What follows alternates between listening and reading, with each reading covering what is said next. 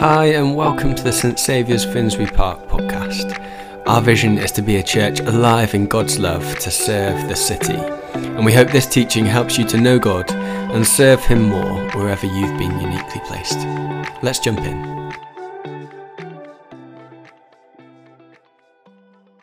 To what we sense the Holy Spirit doing and what we feel the Lord is saying. Now, those are big things to say, but we're in church, so we can say those things. We can confidently say that the Lord does speak, and He loves speaking to His people. And it's not just a learning by rote. Once we've understood what God says, then we can just apply that to all situations. No, the Holy Spirit is also speaking to us constantly. And the Spirit is described as like a wind that blows where He will. He just goes wherever He wants. And our job as the church is to discern the movement of the Holy Spirit, but also to learn the story of Scripture, to live in the story of Scripture, we say, so that we can live out of the story of Scripture, to contextualize everything in the context of Jesus Christ, because where Jesus is, everything finds its meaning, its purpose, and its energy. So we're in an exciting moment. We're just asking that question, Lord, what are you saying? And we feel the Lord has given us a picture.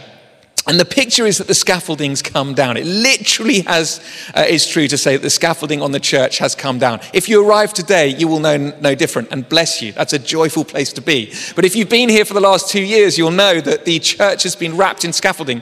And we've seen it as a good thing because it's a sign of life. It's meant that we've been able to repair the nave roof, which is this massive main roof over and above us, off the back of repairing the side roofs a couple of years ago. So we are now dry and warm and more ecologically friendly. The heat is going to be trapped in. So we're overjoyed for hopefully decades to come. I'm going to say hopefully, I'm going to say that in faith. For decades to come, we will not have to fix leaks in the building. May it be so, Lord. It's incredible. But there was a moment a couple of weeks ago where a number of just amazing things happened. The scaffold came down, which for us felt significant. We had our biggest Sunday. It was 180 people in total, probably 130, 140 adults in the room, as well as all the kids and all online. So our biggest ever Sunday. We're consistently breaking 150, 160. I'm not someone who just gets obsessed with numbers. Let's be honest, the church needs to grow in this season. There's no point sort of saying the numbers don't matter. The church needs to grow. It's a sign of life. We're not living in an age where the surrounding culture will be merciful to a church that cannot stand on its own 2 feet and grow. So we love that, and it was our biggest Sunday. That was 180. The scaffolding came down. We had a giving Sunday where people just were incredibly generous with their money, and we don't want to be afraid to talk about that. We raised over £25,000 as a congregation, which is utterly extraordinary. That same week, I'm going to keep going about money because I'm not scared about it, because it's blessing, but a grant came in for £112,000 towards the hall. We've now raised £275,000 towards renovating the hall. If we get another £75,000, we will be able to engage with the first phase of renovating the hall. And that means a new roof, it means rendering the outside, it means services, electricity, warmth, and we get to use it, this incredible space that's been there for 130 years, but has fallen into disrepair over the last 30, 40 years. So that happened. Youth group has launched for the first time. Not for the first time, but I'm leading youth group, and we've done 4 Mondays, and it's been amazingly good fun. Lots of chocolate, lots of campfire, lots of jokes, and an amazing game of speed, paper, scissors, stones, which I'll explain later if you're interested. It is gold if you've got kids who are teenagers looking to entertain them. But the point I'm trying to make is we're in this moment where the Lord, I think, is giving us these pictures that we're in a season shift. This is a new thing. Perhaps the first 4 years, the initial chapter of this partnership that we're on since September 2019 is coming to an end, and we're entering a new phase. The church is in a different place. And the verse we're clinging on to at the moment is from Isaiah, where the Lord says to His people, can you see what I'm doing? It's new. And those who have eyes to perceive it and ears to hear it get really excited. That was me ad-libbing off the Lord. The verse is actually, the verse is, can I find it? Oh my goodness. See, I am doing a new thing. Can you not perceive it? And we feel that we want to focus our attention in this moment on the things that really matter, the distinctively Christian things that are particular to the church. In other words, doing the simple things really, really well, and not getting distracted by the things that ultimately are secondary to what it means to be the church. In other words, we want to keep our eyes fixed on the Lord Jesus Christ. We want to do what He advised us to do. He said over and over again to those who want to follow Him, stay sharp, wake up, Be alert, pay attention. Because what I'm doing takes some focused attention and effort. Pray by the Spirit that you'll have eyes to see me. Pray that your ears will hear my shepherd's voice. And as you do that, you come into my presence, amazing things will happen. But it's not assumed. You need to stay sharp and stay alert. And so we're going after 4 things, and we've been exploring them for the last few weeks. 4 things that we really want to pay attention to and prioritize in this season. The first is consecration. In other words, setting ourselves apart for the Lord. Joshua says to the people before they enter Canaan, it's really, really important that you consecrate yourselves because tomorrow the Lord is going to do some amazing things among you. But if we are to lay hold of, to stay faithful to the Lord in what he's wanting to do among us and through us in this season, it's really important that you have a sense of holy expectancy. In other words, Psalm 24, really clean hands, really pure heart. Psalm 24 says, if you want to ascend the hill of the Lord, you're going to have clean hands and pure hearts. And how hungry are we for that? How thirsty are we for that? How serious are we about wanting to be a consecrated community? In other words, a community that sets itself up, that takes time to ask, what does it look like to spend time with the Lord? What does it look like to expect his presence? 2 things in particular. We want to pray that we are wise enough to see what the Lord is doing and by the Spirit strong enough to do what he's asking us to do. I mean, that is the root of the word virtue, by the way. Virtuous just means the man or woman who's able to know what the right thing is to do, in other words, what the Lord is calling them to do, but more than that, actually able to go and do it by the power of the Spirit. And that's our prayer in that season. That's what consecration means. And therefore, we'd like to do things God's way, not our way. There are boundaries.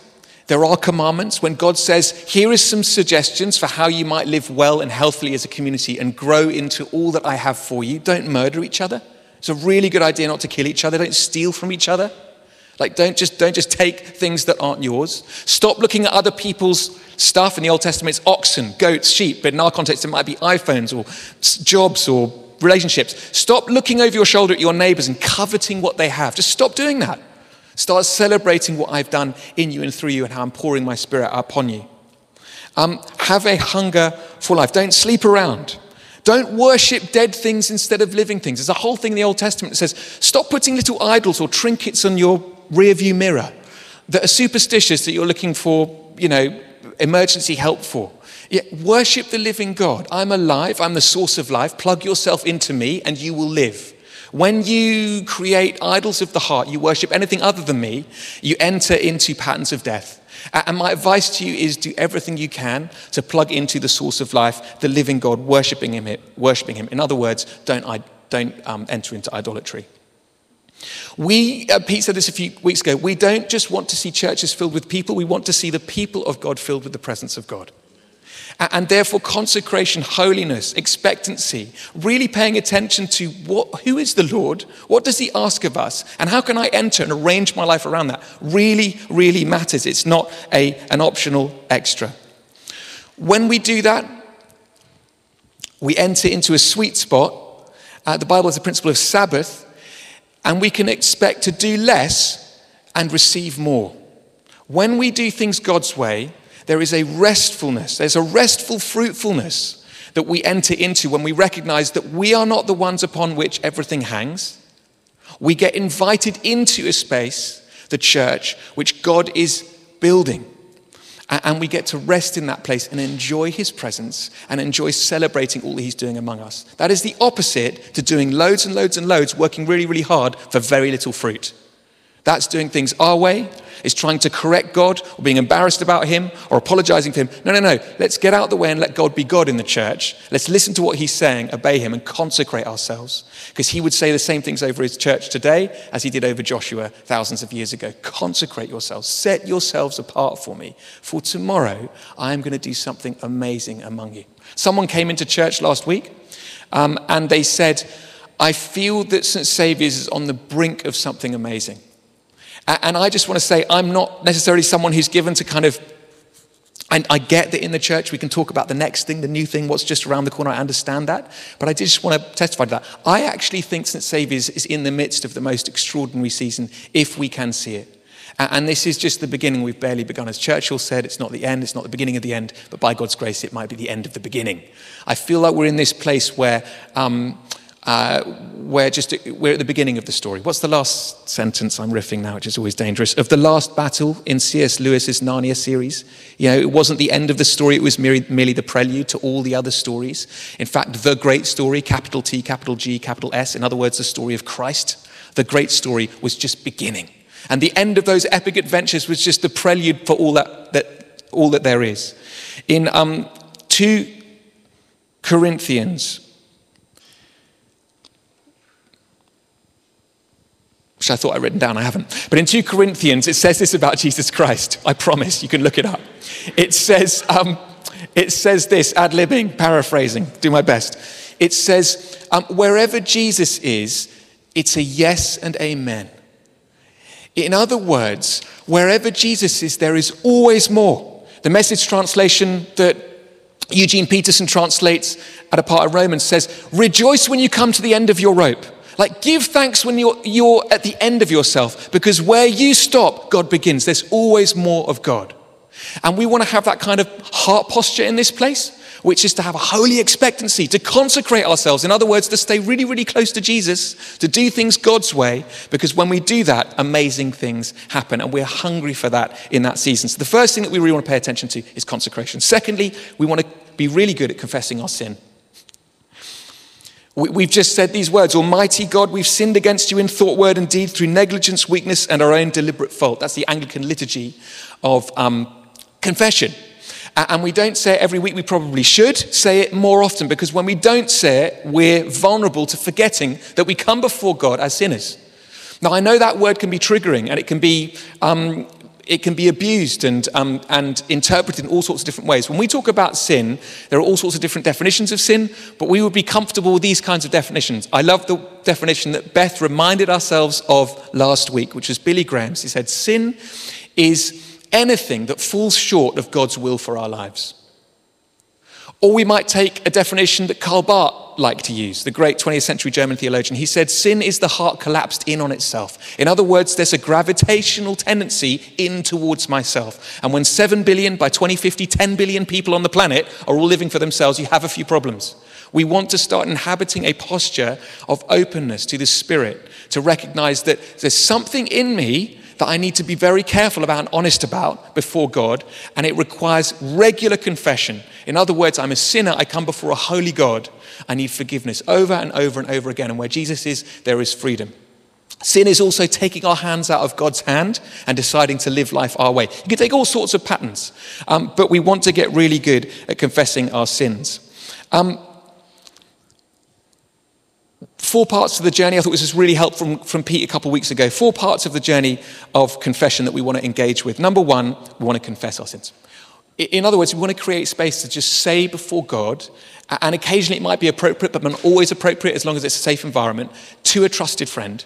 Here's what's going on in me, and I need to just pour it out. I just need to turn on the tap and confess that this isn't quite right in my life, and this isn't sitting well with me, and I need to say sorry. I love what Beth said. It's really important to repeat it. If Christ is Lord, then confession is never about shame. When we confess our sins, it's not about being ashamed. I loved how Beth put it last week. If things like suicidal ideation or depression or mental health issues, these aren't things to be ashamed of at all. And before Christ, he comes to us and he receives these confessions. And therefore, Beth said, what it is about is acknowledging that they do fall short of God's will for our lives. Not because we should be ashamed, but just because they act as blockages to the fullness and the abundance of life that is found in Jesus Christ. And we want to get good at coming into his presence and receiving that kind of freedom and liberation from the one who calls us friend, who calls us brother, who is our Lord and Savior. So the first part is to confess our sins. Second part, cancel the permission. And the third part is to command the darkness to go. Jesus said to his disciples, all authority in heaven and on earth has been given to you. Did you know that when the Spirit lives in you, in other words, when you're a baptized, believing Christian, the Holy Spirit lives in you, you have all authority in heaven and on earth. One of the great criticisms of CEOs is often when companies or institutions fall apart, you didn't use the authority that you had. And regularly CEOs will say, well, I didn't have the authority. And the board will say, no, you had all authority. You just chose not to use it. And I'd say just a reminder that when the Spirit lives in us, we have all authority in heaven and on earth. It's worth reflecting on that. One of the things that we have authority in is in the area of darkness and light. We can command the darkness to flee, to leave, even in ourselves. And we can experience more light, more freedom, more liberation. So confessing our sins, cancelling permission for the enemy to be at work in our lives or in the work of those in the lives around us, commanding the darkness to go, speaking to our souls. The psalmist says, awake my soul and sing. Start speaking to our hearts. Lord, I command myself. I order my life around Jesus. And I'm just inviting you, Holy Spirit, to recalibrate, reorder me this morning in this place where I'm not feeling totally myself. And actually I'm engaging perhaps in patterns and activities that are unhelpful, that fall short of your will for my life. And I'm actually going to exercise that authority in that place. And then finally we say that ancient prayer. Come, Holy Spirit. We ask for the Holy Spirit's help, always. It's the Spirit who works in our lives to set us free into the freedom which Christ has won. And we want to be really, really good at just asking for it over and over and over again. Jesus says, I'm living water. He says, I'm daily bread. The Israelites spent 40 years in the wilderness learning to rely on daily bread. The manna disappeared in the evening and it came again in the morning. That was 40 years that it took them to learn this posture of daily dependency on God. If it was true for the Israelites, as Christians, why would it be any different to us? Christ says to us in the Lord's Prayer, thank you for, give us today our daily bread. I say all sorts of things we can ask for, but Lord, would you fill me by your Spirit again afresh today? I'm feeling dry. Come and breathe on me. Pour your Spirit into me. Feed me. And we do that again and again and again. There's no shame in that. It shows that we're growing in the knowledge and the love and the understanding of Jesus. So consecrate ourselves, confess our sin. Thirdly, conviction in the gospel. Gospel literally is from the word evangelion, and it means good news. We have really, really, really good news. Do we trust that? And we regularly say that the gospel is good news, not advice. It's something that's been done. It's not something that you need to do. Therefore, it's best defined in terms of gift, given, not right, earned. And it's very easy to get that wrong, and the church can get it wrong as well, and hold me to account as well when I get that wrong. The language isn't quite right, but it's ultimately a free gift given, something that we could never earn for ourselves. That's why at Christmas we celebrate Emmanuel, God with us, that God has built a bridge to us. He's come to us in the person of his Son, Jesus Christ, because we could never ascend to heaven on our own. That's at the heart of the gospel, a newborn baby who's taken on flesh in order to come into creation, in order to restore us and redeem us. The gospel is incredibly complicated because sin is incredibly complicated. The gospel is not one thing. We get a number of images or ways to think about the gospel in the Bible. It angles on this saving grace of the Lord Jesus Christ that is vouchsafed unto us by his Spirit.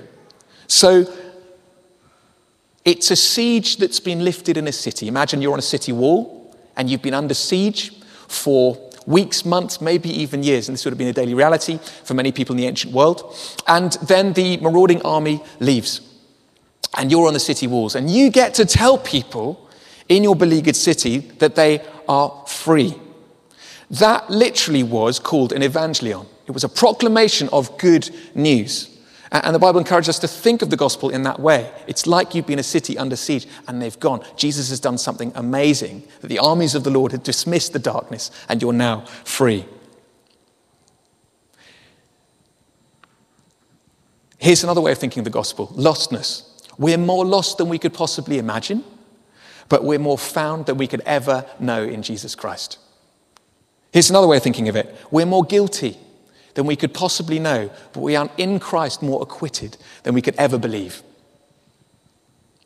We've been ransomed in Christ, and the penalty in the ransom has been paid. We're under judgment because of sin, but in Christ, all forgiveness, all liberation is offered to us. There's no place for guilt or shame. That has been placed onto him. The Bible uses the word wicked. There's a wickedness to sin. There's a darkness. You don't need to look too far in the world or even in our own lives and hearts to notice there are patterns which actually that word isn't a million miles from. And yet in Christ we are made righteous, holy before God. That we've been transferred, the Bible says, from the kingdom of darkness into the kingdom of light. That we're utterly helpless. And yet, as I said, all authority in heaven on earth has been given to us. We could go on and on and on. The Bible says that we were dead in our sins and transgressions. That's worth reflecting on. You can be biologically alive, but according to the Bible, spiritually dead. But when we accept Jesus Christ and are baptized into his life, we become alive in a new way. Not a better person, not a better life, not living my best life. Nothing to do with that. Literally a new life. That's why the Bible uses the language of new creation. That you are utterly new and transformed. You might not feel it. Might be very, very ordinary the way you feel. And yet our faith is that God has done something amazing in Jesus. That I was dead, but now in Christ I have been made alive. And I am a new creation. There are all sorts of ways to think about it. C.S. Lewis said, being a Christian, I love this, I got this from Ed Chan-Stroud, reminded me of this last week. C.S. Lewis said, becoming a Christian is a little bit like traveling from Austria to Germany and falling asleep on the train. You go to sleep in Austria, you wake up in Germany. When you cross the border, you're not quite sure, but you know you're in a different country. Karl Barth talked about border crossings or different kingdoms. He talked about the strangeness of being a Christian. In other words, there's something about the gospel which reminds us that we're not just living in the same world, a better life. No, we're in a different world. It's called the kingdom of God. And we're given eyes to see things in a whole new way. The reality of Christ at work in our lives. So do we have that conviction in the church? Do I? Probably not as much as I need. So to make it really concrete, when I invite someone to Alpha or the Carol service or church, I just want to honor those who do that. It shows a confidence in the gospel. In other words, this thing that's in the church, however muddled and however much we get in the way, and I certainly get in the way of it, but it's really transformative. It's completely dynamic. Christ has done something amazing, and I'm going to live as though the gospel really, really matters. Just lastly, this is an exciting word, recapitulation. I learned this, one of the only things I can remember from theology college, but it's a beautiful word, recapitulation. One of the things I learned, this is a bit abstract, so bear with me, I probably shouldn't have gone here, but that time itself spirals, the word is spirates, around Jesus. Literally, time itself is dynamically in relation to Christ. And therefore, the theologian called Lincoln Harvey, who was teaching me at the time, said that what Jesus has done doesn't just move, his saving grace doesn't just move forward in time, it also has the possibility and actually the effect of moving backwards in time. He gave the picture of sin as like a tangle. I don't know if you've ever gone fishing and your line gets tangled. It's impossible to undo it. But he said what Christ has done, not only does the work of the gospel of Jesus Christ give us a forward momentum, an expectancy that we're moving towards the wedding feast, that the kingdom of light has arrived, but also it says something over the past, which is that Jesus, and he said this, Jesus goes back down the line and he undoes every single knot.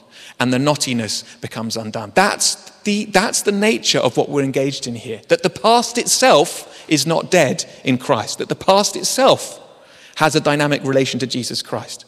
Isn't that mysterious? Isn't that extraordinary? Isn't that amazing? We need to recover a conviction in the gospel in this season. Lastly, we want to be a church that takes seriously what it means to champion the next generation. I had the privilege yesterday of speaking at Holy Trinity Clapham in a 70-year commemoration event for an organisation called the Stewards Trust. The Stewards Trust really blessed me and my family when I was young. We used to go on a holiday once a week in a year for about 15 years. I started when I was about 10. And I regularly said that that 1 week out of 52 was the most formative week in my teenage years. Now, it's not true for everyone. This is my story. I wouldn't talk about it at school. If I'm honest, I was embarrassed and ashamed about it. I wouldn't have called myself a Christian. I came from an incredibly faithful family, but we didn't go to church every single Sunday. We tended to go on high holy days and occasionally in between. But on those weeks, as a young person, I was encouraged. I was prayed for. I learned to grow in the context of worship. And I said this yesterday at the Centenary. For me, the Stewards Trust was a little bit like a parent. In other words, the older I get, the more I appreciate them. But at the time when I was a grumpy teenager, never a word of thanks. No idea what was going on. The church that I long to be a part of, this church, the Church of God, I long for it to be the kind of place I could say, I'd love for my kids to be formed in this environment. And you don't have to have families to say that. I'd love for this to be a place where people who don't have immediate family, or who are feeling orphaned or lost or single or life is struggling, I'd love them to encounter one of the best images that Jesus gives and St. Paul gives of the church, which is the family of God. This would be an environment of encouragement and faith and joy, that we would raise up a new generation. Yes, the youngsters. We have 65 young people in the church. I keep saying that. It's extraordinary to me. We had none 4 years ago. It's amazing what the Lord is doing amongst the young people. But more than that, all of us would come into an environment of encouragement, faith, praise and thanksgiving. A little bit like a greenhouse. But St. Saviour's would be a place where everyone could just grow. And then ultimately go and bless neighbours, work colleagues, their communities. But that this environment be a place where we champion the next generation over and over and over again, every single day. The scaffolds come down. We're in a new season. The Lord would say, can you see what I'm doing? It's amazing. Consecrate yourself, for tomorrow I'm going to do something incredible. Confess your sin before me to receive liberation and freedom, a bigger space in which to grow into yourself, the person I've always intended for you to be. Recover a conviction in my gospel as good news, and start inviting people, telling people, believing that it actually really transforms life as it has transformed yours and mine. And lastly, let's be a place that really takes seriously championing the next generation, that the Lord would do an amazing thing among our young people and in this family we call St. Saviour's. Amen? Amen. Brilliant. Why don't we stand and just have a moment just to invite the Holy Spirit to come.